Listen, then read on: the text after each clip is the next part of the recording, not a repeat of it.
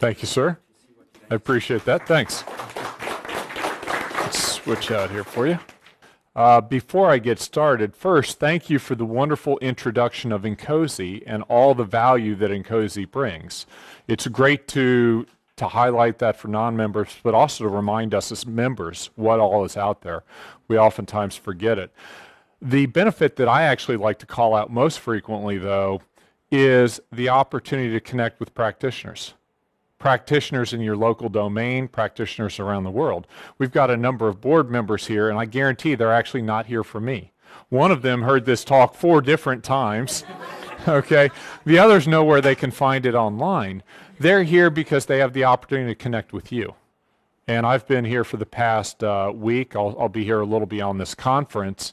It is wonderful to see the state of practice in South Africa, around the world, on different programs. There's always something to learn.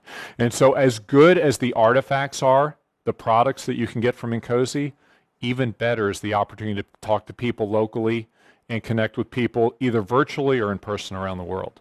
So I'll plug that, and I'll also plug one other thing. Since it's election season, nomination season, I highly encourage you to get involved. I also caution you about getting involved. 1997, I stood for election in the Washington metro area chapter, and I lost. Okay? Nobody, I tell this story, and they're like, no, that's not possible. Nobody can ever lose an Incosi election. The answer is I did, but they got me involved, and I don't regret it for a minute. It's been a very, very busy but very, very rewarding 17 years. So you always meter what you do. You have the opportunity to choose what you do. But if you have the chance, do get involved. It makes a world of difference to yourself and to everybody else around you. So with that, let's move on to the presentation. Systems Engineering in Turbulent Times. The so-called Chinese curse is, may you live in interesting times. And boy, do we. Now, we could talk about this from all sorts of perspectives, but we're systems engineers.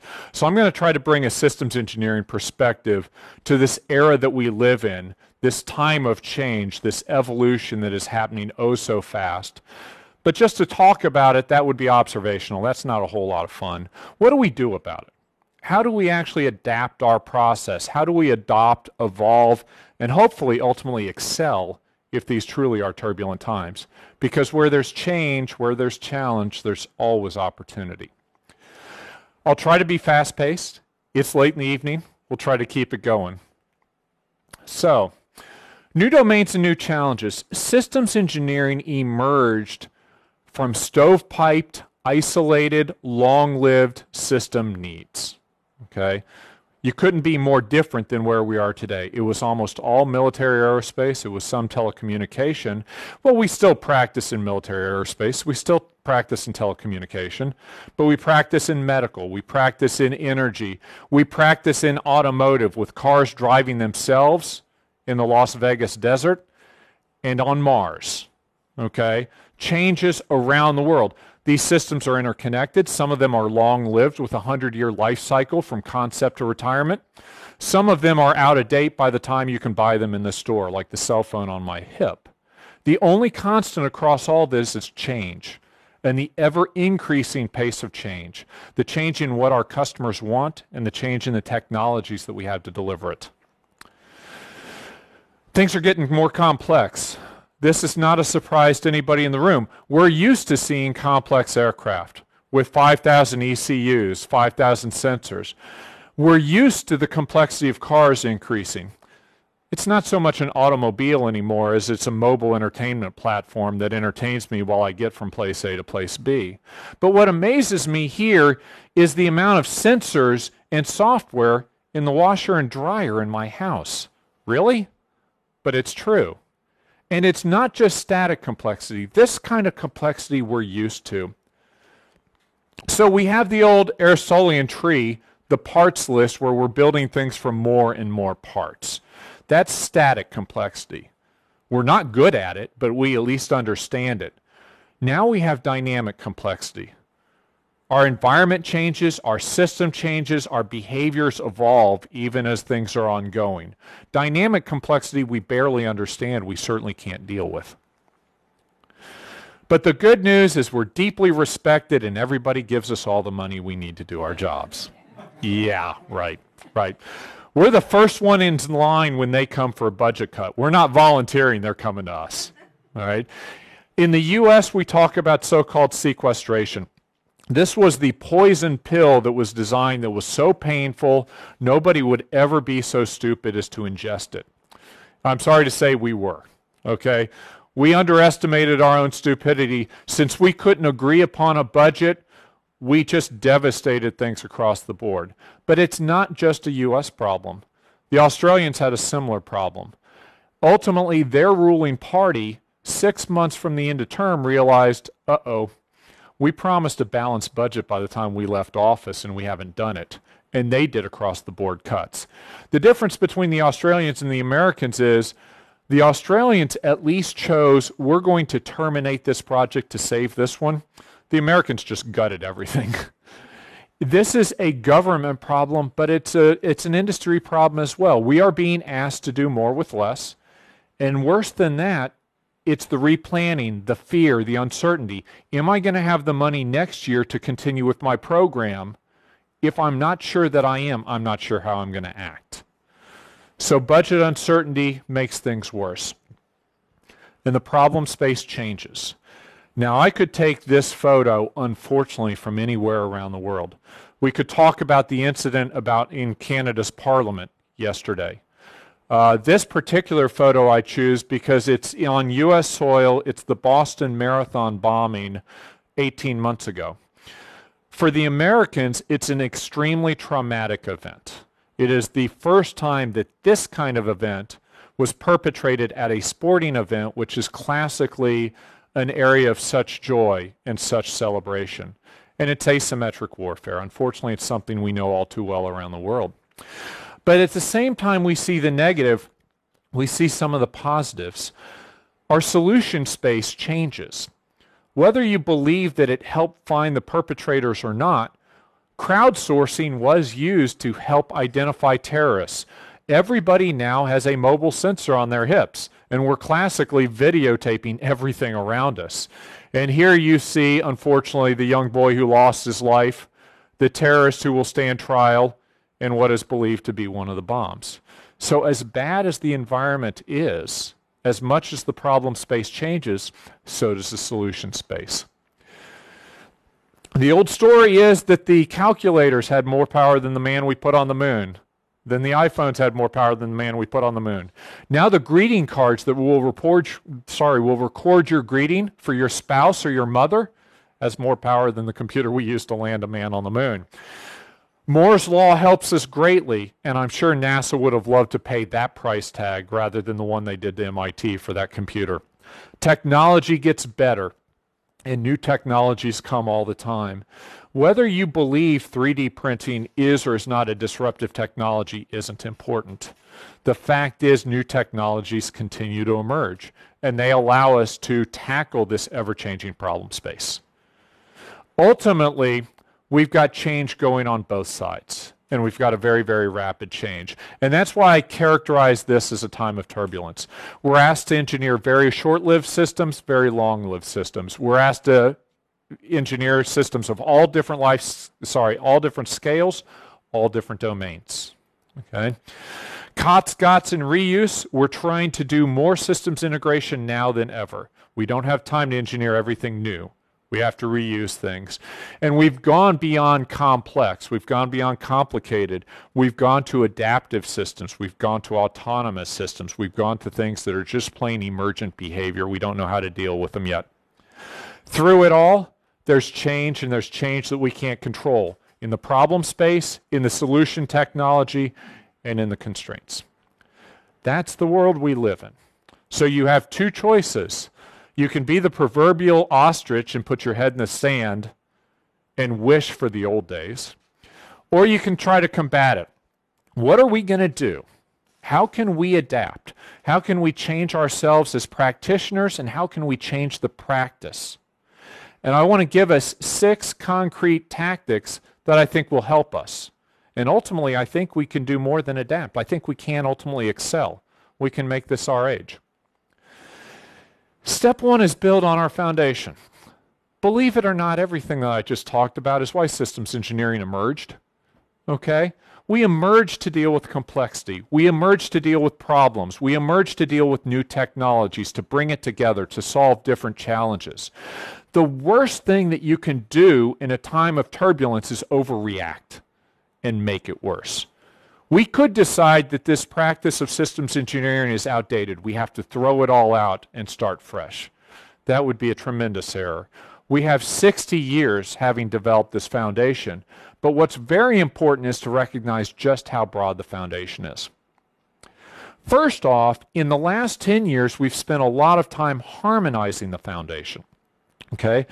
You used to have so many different standards for systems engineering, EIA 632, DoD or MIL Standard 490, 499, ISO 15288.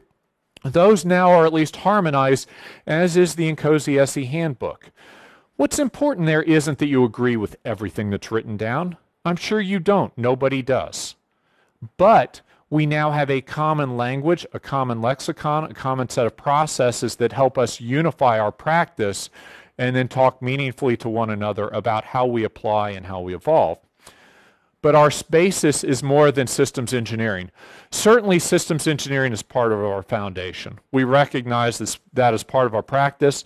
We focus on systems engineering more than the other systems dynamics, systems aspects, because this is the interventional piece. Okay? But the other parts help us understand as well.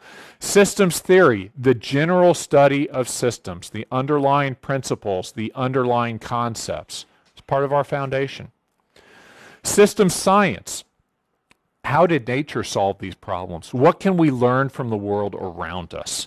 So many opportunities to apply the natural systems world into the systems that we develop. Systems thinking, this, to me, is the granddaddy of them all. I think if NCOSE were founded today, we probably would not call ourselves the International Council on Systems Engineering.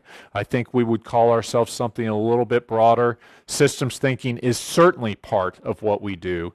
It is the perspective. It is the holistic part.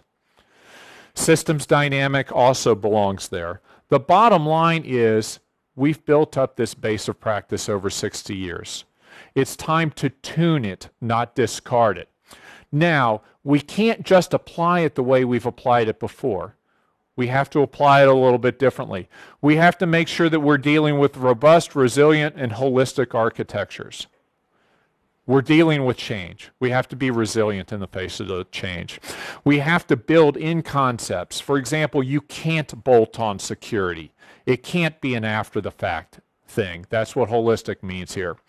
We need to stop resisting change. The old joke of managing requirements is like walking on water. It's easier if it's frozen. Well, that may be true, but that's ostrich in the sand thinking. Okay? We have to embrace that it's happening. And we need to look beyond the requirements that were given back into the problem space. The biggest problems still happen on day one of the program.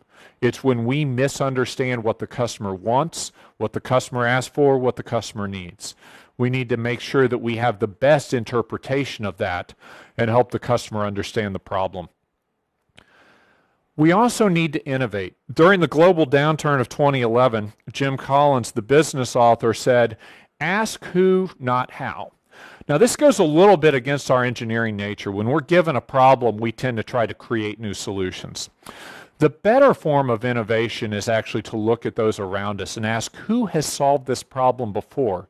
Who can I steal from? Who can I plagiarize? Because plagiarism is the highest compliment. Henri Poincaré said, to create consists of making new combinations. The Gutenberg printing press is actually not quite the innovation that we think it was in terms of a new creation. It was the combination of several other creations. That's innovation. So let's not always try to build new. Let's ask who has solved the problem before, even if we're stealing from another domain, and let's apply it to our problem. Well, if it were simply built on our foundation, this would be pretty dull, pretty boring. We would have had a wonderful glass of wine, but that's not very helpful. We need more than that. I think we need to embrace the lessons from Lean. Lean is all about value. Now, Lean applied traditionally comes out of manufacturing. Very, very precedented systems. You're continuing to do the same thing over and over. You're focused on value. You're eliminating waste. What does that have to do with what we're doing today? Well, we certainly have to be focused on value if time matters and money matters. How can we do that? One of the things that we can do is look at this wonderful guide to lean enablers. This is available on the web.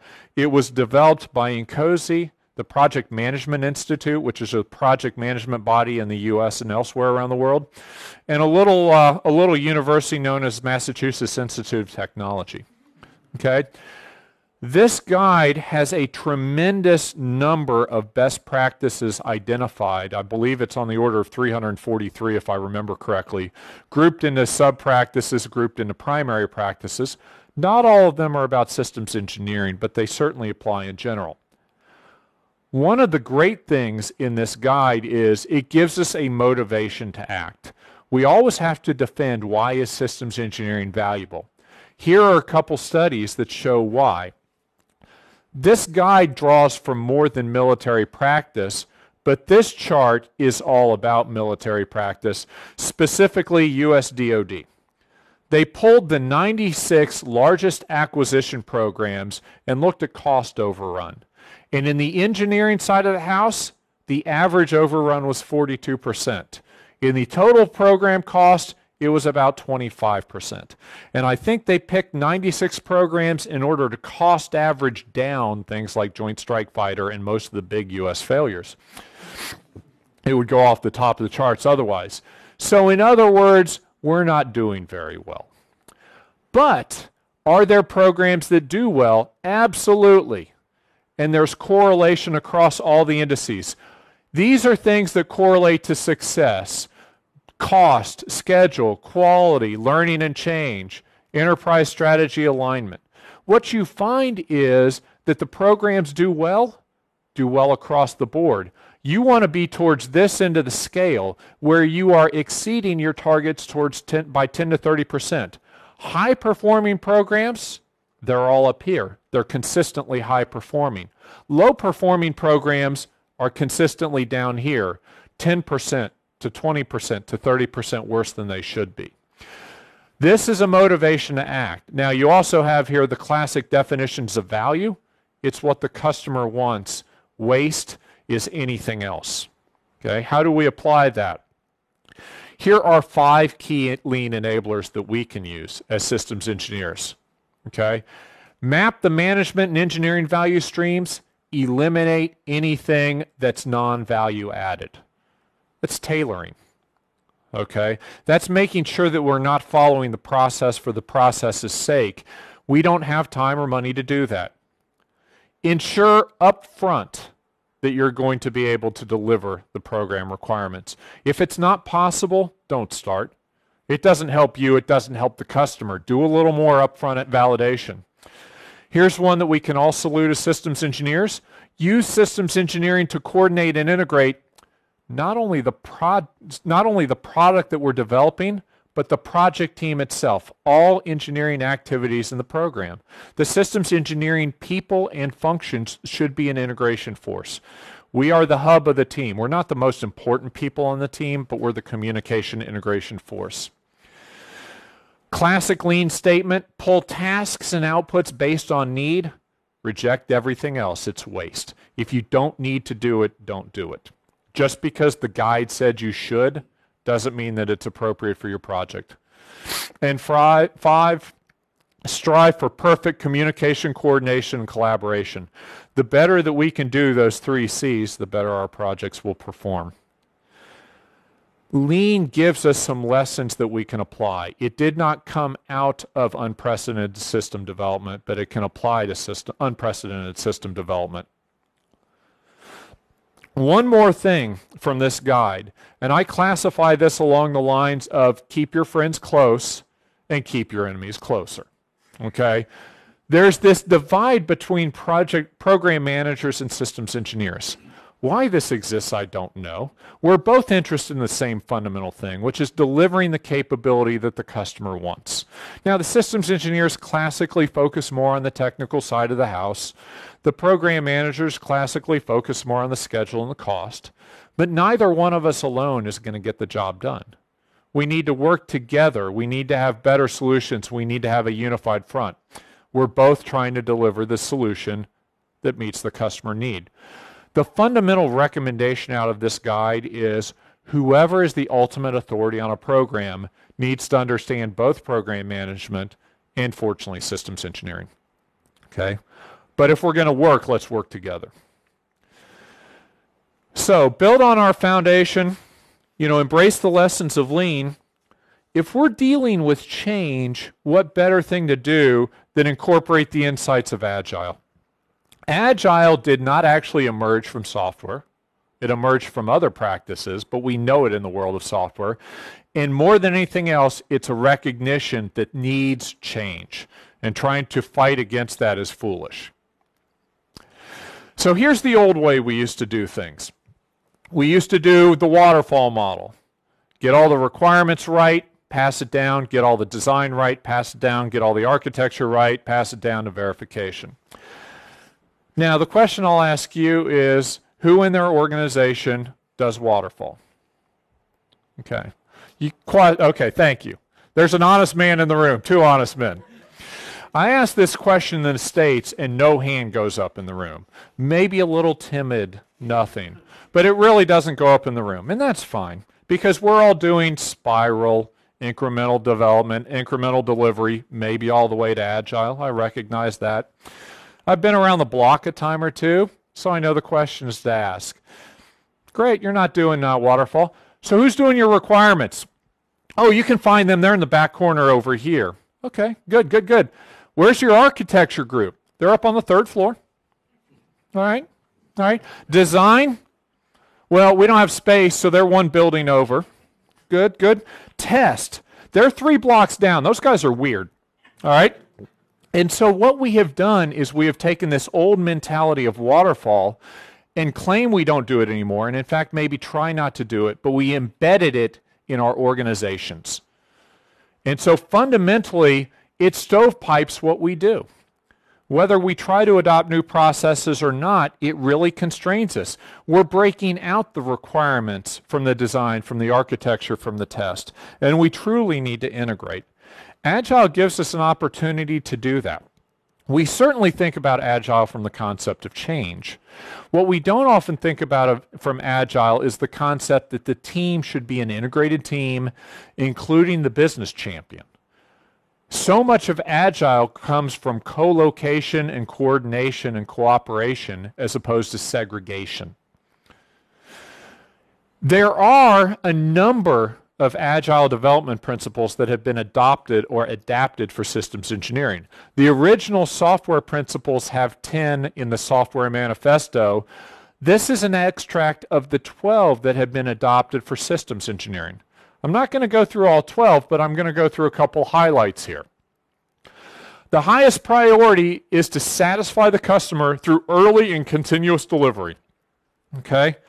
The quicker that we can get value in front of the customer, the better we serve the customer. The other thing that goes on here is the earlier we can get something in front of the customer, the better we can converge on what their ultimate need is. Because to be honest with us, most of us don't have a good understanding of what our real problem is. We understand our pain points. We only understand the solution as we see it come together. Welcome changing requirements. Okay, that's a recurring theme here.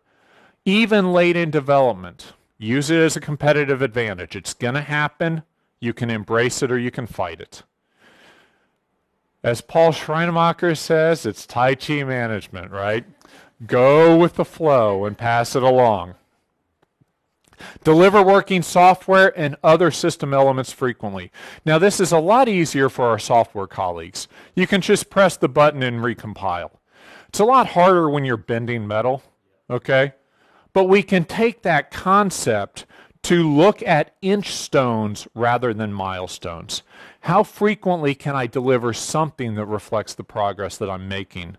Because the better I pulse, the faster I move. Working software is the primary measure of progress. It's actually not the spec.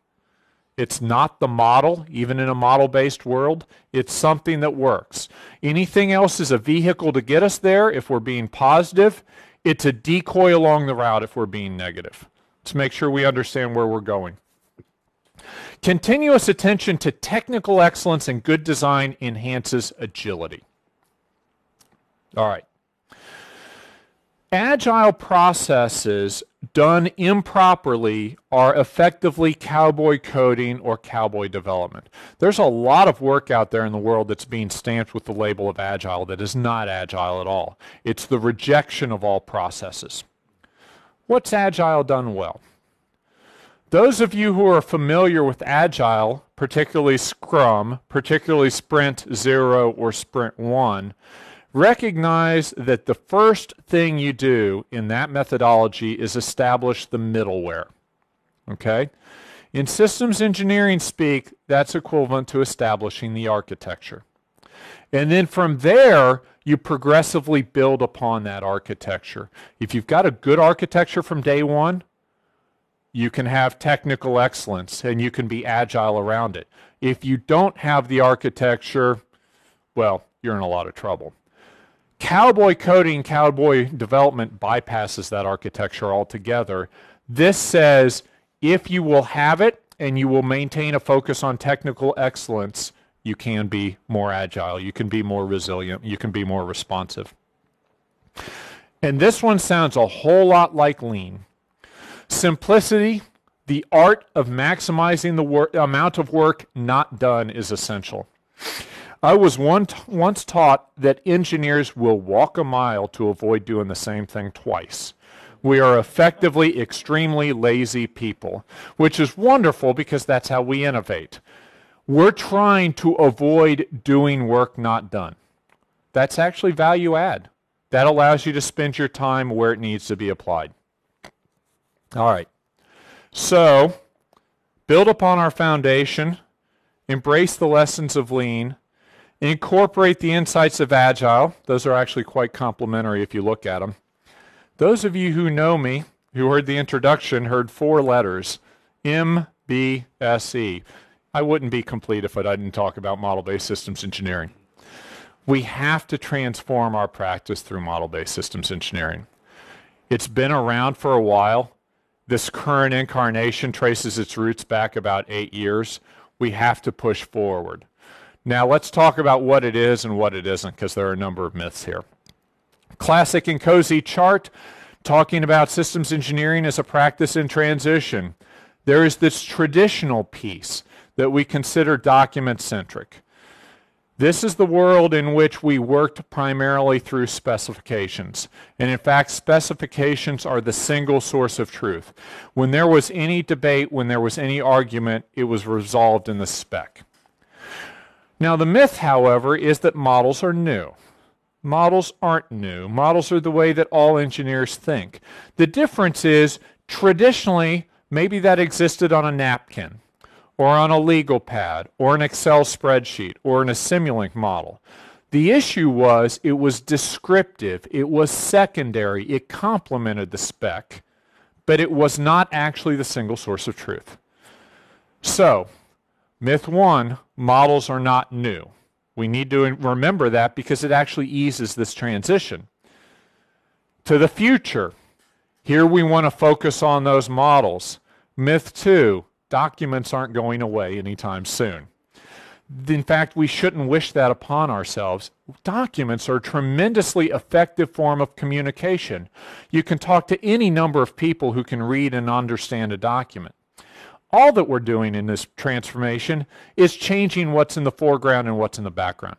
We want to engineer through the models and make that the source of truth and make the document something that we exchange. Okay, something that's driven from that. If you understand that, then you understand this transition, as important as it is in some ways less intimidating than what we make it to be. What does this look like, by the way? Just so you have a common picture, let's assume that you have an automobile design. Let's assume that we have a 2015 BMW. It can stop at 110 feet, from 60 miles per hour and 110 feet, and we want to change the braking distance. Well, theoretically, we can go in, we can change the performance requirement, we can see how that impacts the system, down in the braking system, into the components, into the fault tree analysis, into all these aspects. At the most primitive level, what we're looking for is actually traceability all the way through, okay, in a model-based sense. If I change this, can you at least focus my energies as an engineer to just the subsystems and the part of the designs that play into this effect? At the more sophisticated level, what we really want to do is actually go into our models, change the number from 110 to 90, and see what breaks. Am I still within the tolerance systems, the performance spec of my braking system? Am I all of a sudden generating too much heat? How am I going to affect the life cycle of the braking system if I'm trying to do this? Different industries are at different levels of maturity. I will tell you that if you're looking for general systems theory, it's a long way out. We can figure out how to connect our models and get good traceability and focus our efforts so that the models do the bookkeeping and the engineers do the innovation. If you're working in a specific vertical that does the same thing over and over again, like automotive, they're actually more mature on this front. They're starting to hook their models together so that they can infer overall system performance from lower level. But that's fundamentally what model-based systems engineering is about. And it gives us a different toolkit. But we need to make sure that we do this in the right context. If we're only interested about ourselves as systems engineers, we're making a huge mistake. Huge mistake. Model-based systems engineering is disruptive for us. It changes how we do our jobs. But the rest of the world doesn't care. Our program managers don't really care, and the rest of the engineers don't really care because we're changing within our boundaries. What's disruptive to the greater world is model-based engineering. Why is that? The rest of the engineering disciplines have already made the transformation. You don't talk about model-based mechanical engineering. You just talk about mechanical engineering, and it's done with models, and they can go direct to manufacturing. You don't talk about model-based integrated circuit design. You can't do it any other way. Again, it's direct to manufacturing. We're the ones sitting right up here at the front of the life cycle. If we've got a better way of translating user needs into cohesive system-level designs, which then map into those models that the other domains already have, we have the opportunity for a model-based life cycle. Now that's disruptive. The reason that's disruptive is if you have high fidelity transfer down the line, you have high quality because you don't have humans interfering all the time. You have high speed because you don't have humans interfering all the time. And you have better cost. This is what we need to strive for, and we need to make sure that when we do this model-based systems engineering transformation, we do it in the right context, the broader context. The good news is all this transformation has a number of research opportunities that go along with it. Over the last 22 years, we've seen the number of graduate programs in systems engineering grow. When I got my graduate degree, there were a handful of programs in the States. There are now well over 100 universities in the States where you can get a master's degree, many with a PhD degree, countless more around the world. So we've got more advanced practitioners than ever. We also have a number of research channels that will help us make this transformation. In the U.S., there's the so-called CERC, the Systems Engineering Research Center, which just received a $60 million 5-year grant for research. It's the biggest investment ever made in the States. In Europe, the European Union is investing in it. We have the opportunity to drive these funds to drive our practice forward. When we do so, again, we need to be holistic. We need to have the systems perspective. Yes, there are things that we can do that help us. In a model-based world, You break your data out in a different way. You have the opportunity to actually develop heuristics, to develop aids, to develop wizards, things that help us, to do pattern-based engineering. But that's us playing with our own toys in our own sandbox. Our managers, our customers are also looking for things. Let's make sure that we serve them too. How about sensitivity analysis? If I change that requirement from 110 feet to 100 feet, does that fundamentally change anything? How sensitive is my system to the actual performance characteristics? Can I look at a bigger trade space so I can understand how much an additional 10% is going to cost me? Okay? Can I actually get automated assurance of systems integrity? We cannot validate autonomous vehicles using traditional approaches. It won't work. The scale crosses beyond what's possible. When you have multiple autonomous vehicles operating on the roadway, particularly the moment they network, we have to have a different integrity approach taken. So some of this research is about us and is certainly enabled by model-based. Some of this research is actually about our customer and our managers. Okay. Build on our foundation, embrace the lessons of Lean, incorporate the insights of Agile, make the model-based transformation. Number 5, begin with the end in mind. Okay? Or, as I really like to say it, less pose, more rows. Okay? Less process-oriented systems engineering and more results-oriented systems engineering. In COSI, in military aerospace in particular, often gets the bad rap, the bad reputation of being process-centric. You talk to us about a system need, we whip out the process. Well, that is a reputation well-deserved, and we need to stop that. We need to put systems thinking and systems engineering back into SC. Process standards. I noted earlier that we finally harmonized things, but we certainly have a little EIA 632, a little 15288, a little MIL standard 490, a little CMMI. We got plenty of process standards to go around. If you want to talk about interchange of models, interchange of data, can I interest you in a little SysML, a little UPDM, a little IDEF, a little AP233? And when we get to frameworks, we get completely out of control. Can I interest you in a little DODAF, maybe some MODAF, NAF, DAF, TF, FIAF, ZACMAN? Pretty much anything that we can put in front of AF we have. The problem here is who becomes the tool and who becomes the master. When DODAF first emerged in the US, a very, very common experience was, all right, guys, stop all engineering. I need you over here to do the OV1, need you to do the SV1, and we just parceled it out along the team. And then when it was done, we took those documents and we put them on a shelf and we went back to engineering. That is us serving the standard rather than the standard serving us. We can't afford to do that. Now, before you get the thought that I hate standards, that's not true. I actually appreciate the value of standards, but they need to be tailored and they need to be scaled and they need to be appropriate. They also need to be timely. We are currently undergoing a transformation to model-based systems engineering.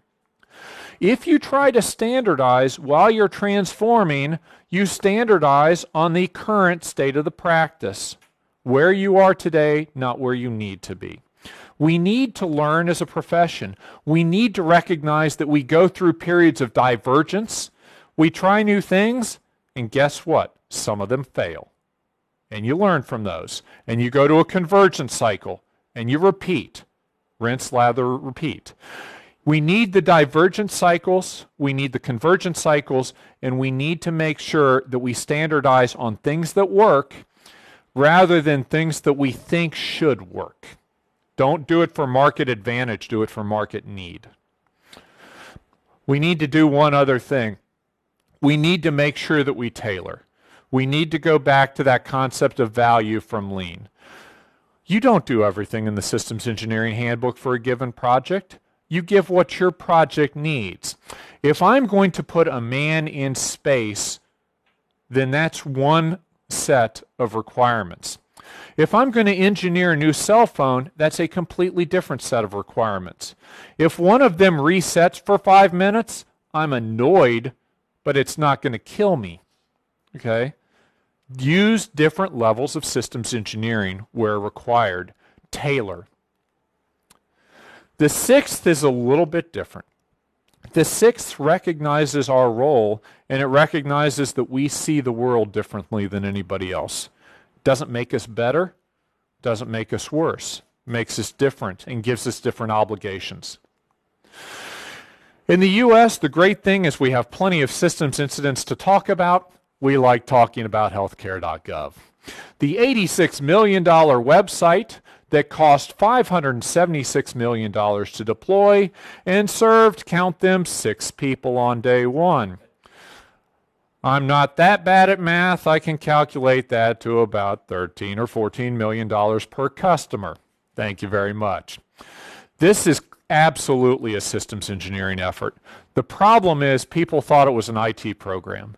And then you look at everything that truly has to come together. And it's not an IT program. It's a systems integration problem with an overall systems engineering issue. Fine, we can all have a good laugh. We like to laugh at ourselves. Nobody got hurt. How about the Boeing 787? The first incident, the battery incident. That absolutely was a systems incident. Well, Boeing doesn't laugh about this, and whenever I talk, I make sure this slide isn't in here if Boeing's in the audience. It's not all that funny to them because it cost them millions and millions of dollars as they grounded that fleet of deployed planes, and it cost them even more from a brand perspective. Okay, we're still not too bad because no one's gotten hurt yet. Unfortunately, they did at Fukushima. Now, we can argue whether we knowingly put those generators in the basement because there was less risk from water coming over the wall than there was earthquake. But the reality is Fukushima happened because we made a bad risk decision or we failed to convince our superiors that they were making a bad risk decision. Either way, the failure is ours. Either we didn't see the risk or we didn't properly voice it. Now we're talking about loss of life, an extreme issue. Well, great news is as humans, we've got a long history of this. Just go to Australia or actually any other continent around the world. We love to move species around, okay? So we're in Australia, we'd like to hunt a little. Why don't we bring over the English hare in 1854? Oh, well, now all of a sudden those things are all over the place. I got an answer for you. Bring over the fox. That'll solve it. Well, we don't have any natural predators for that, so now both of them are running rampant. Or we accidentally bring the cane beetle over. Great, so bring the cane toad over, but he's poisonous and anything that eats him will die. Okay? Any continent around the world, save Antarctica, has this issue.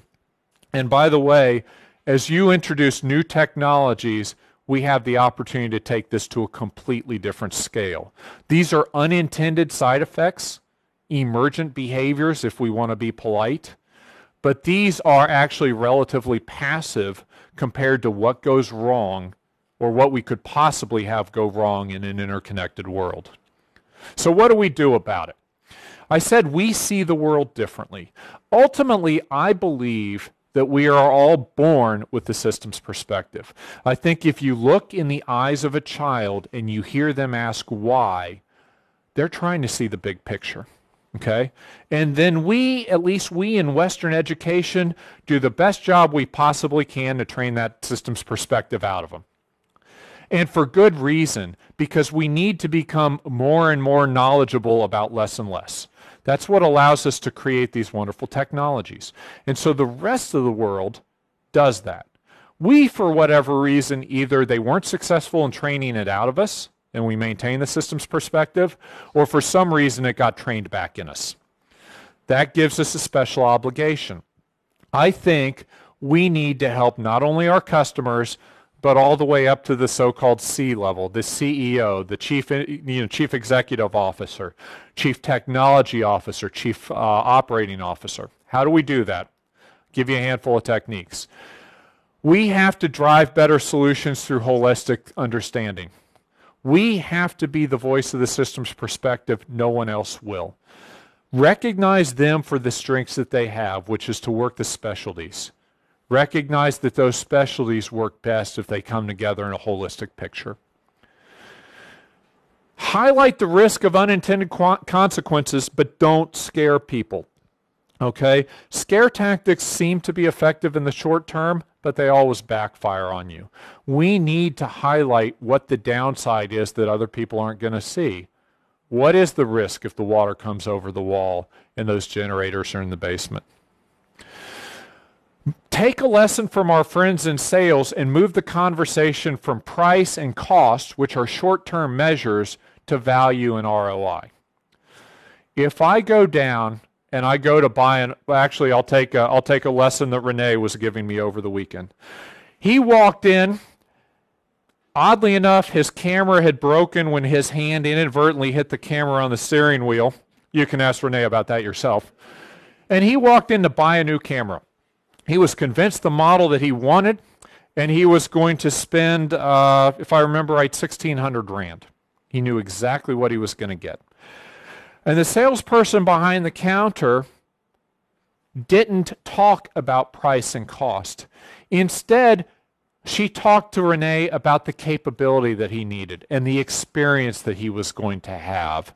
She moved it from a very short-term tactical purchasing decision to an experiential one, and the quality and the value. Now, we can be rude and say that she was simply upselling him for a profit, and maybe she was. But I can tell you that Renee is very pleased about it because he loves the camera that he has now and knows he would have regretted the other one. What did she do? She moved him from a short-term price perspective to a long-term value perspective. What do our customers focus on? Short-term price. What do we need to focus on? Long-term value. Dispel the old maxim, we don't have time to do it right, but we have time to do it over. We say it all the time, and we keep doing it. We can't afford to do it. We don't have the time to do it. Connect and integrate. This goes back actually to one of those agile principles. Systems engineers focus on two things. We're the communication hub within the program, and we focus on integration in our systems. The same is true in our project teams. Let's make sure that we connect our individuals, our organizations, and the technologies. Okay, that is our unique responsibility. Champion and teach the systems perspective every time you have the opportunity. Make sure that we're looking at the problem from a systems perspective. Make sure that we do it in the capabilities and the systems that we're going to deliver. Make sure we do it in portfolio management. If we don't have the money as an organization to do everything that we want to do, make sure that we're optimizing the portfolio that we do exercise. Do it across the enterprise. There's an author today by the name of Dan Pink, whose most recent book is called To Sell is Human. It basically argues that in today's information economy, unless you're working with your hands moving earth, then you are in sales. Now that probably made all of us shiver and feel a little dirty, okay, because we're engineers, but the reality is that we're selling. The question is what we're selling. And what Dan argues is we're selling information and we're selling command and we're selling that we understand the problem. When you stand up and you present, what are you trying to do? You're selling your ideas. And so what he says is, in this world, we need to adopt the new ABCs of selling. The old ABCs of selling are from Glengarry Glen Ross, the movie, that says, always be closing. That's a pressure-based tactic, it's a fear-based tactic, and it works when you have more information than the other guy. That doesn't happen now. So instead, he says, let's work on attunement, buoyancy, and clarity. Attunement.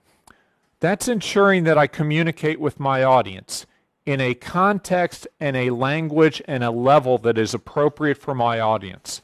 I'm not trying to be deceptive. I'm not changing my message. I'm changing the way I communicate my message so that it can be heard and understood.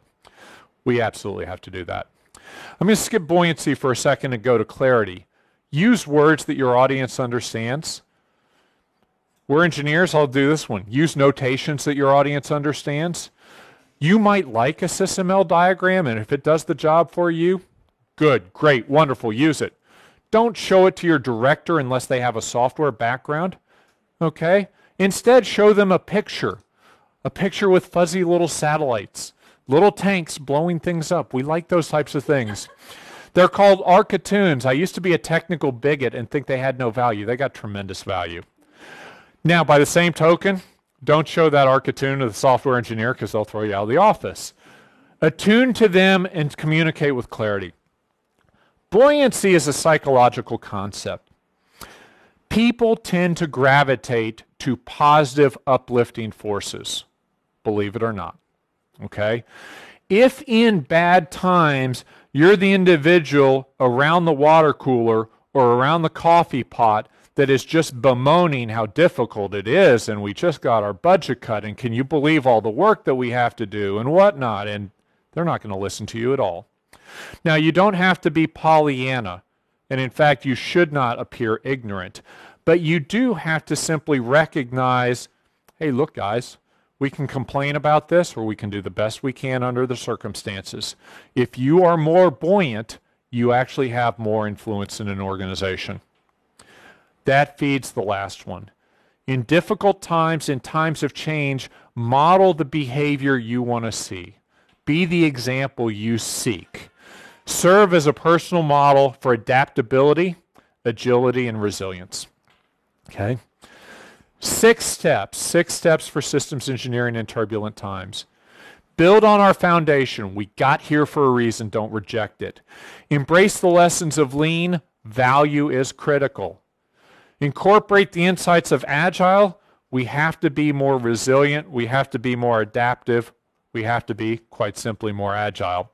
Transform our practice through model-based systems engineering. It's the only way we can deal with the complexity that we have today and tomorrow, but do it in the framework of model-based engineering because that's what we ultimately have to do. Begin with the end in mind. The end is not the model that we build or the specification that we write. Here's the surprising thing. Paul Logan from Australia taught me the end isn't actually the system that we build either. That is a means to the end. The end for the systems engineer is the value that the customer is seeking, and we use the system of interest to get there. Begin with the end in mind. Remember, we serve the customer need. And 6, recognize our role as a leader. Fasten the seatbelts. It's a turbulent time. It's only going to get more interesting. And for me, here's how. Everything that we've talked about so far is systems engineering. But I tend to think at a different level. I tend to think about how are we going to generate sufficient power? How are we going to get people from point A to point B efficiently? How are we going to generate enough food to feed this planet? Clean water. How are we going to allocate resources? How are we going to allocate access to health care? None of these are systems engineering problems. We would be incredibly arrogant to think they are. All of these are systems challenges. All of these are cases where the inappropriate, poorly thought through application of technology, as good as the technology may be, will have bad unintended consequences. They'll make the problem worse, not better. In the U.S., let me introduce you to something called the Affordable Health Care Act. It's not that I'm opposed to the general concept, it's that we completely botched the implementation. That's playing on a small scale. These things are on a big scale. Ultimately, I believe we live in the age of systems challenges. The question is, do we live in the age of systems engineering and systems engineers? I will say this in closing. It is a challenging time to be a systems engineer.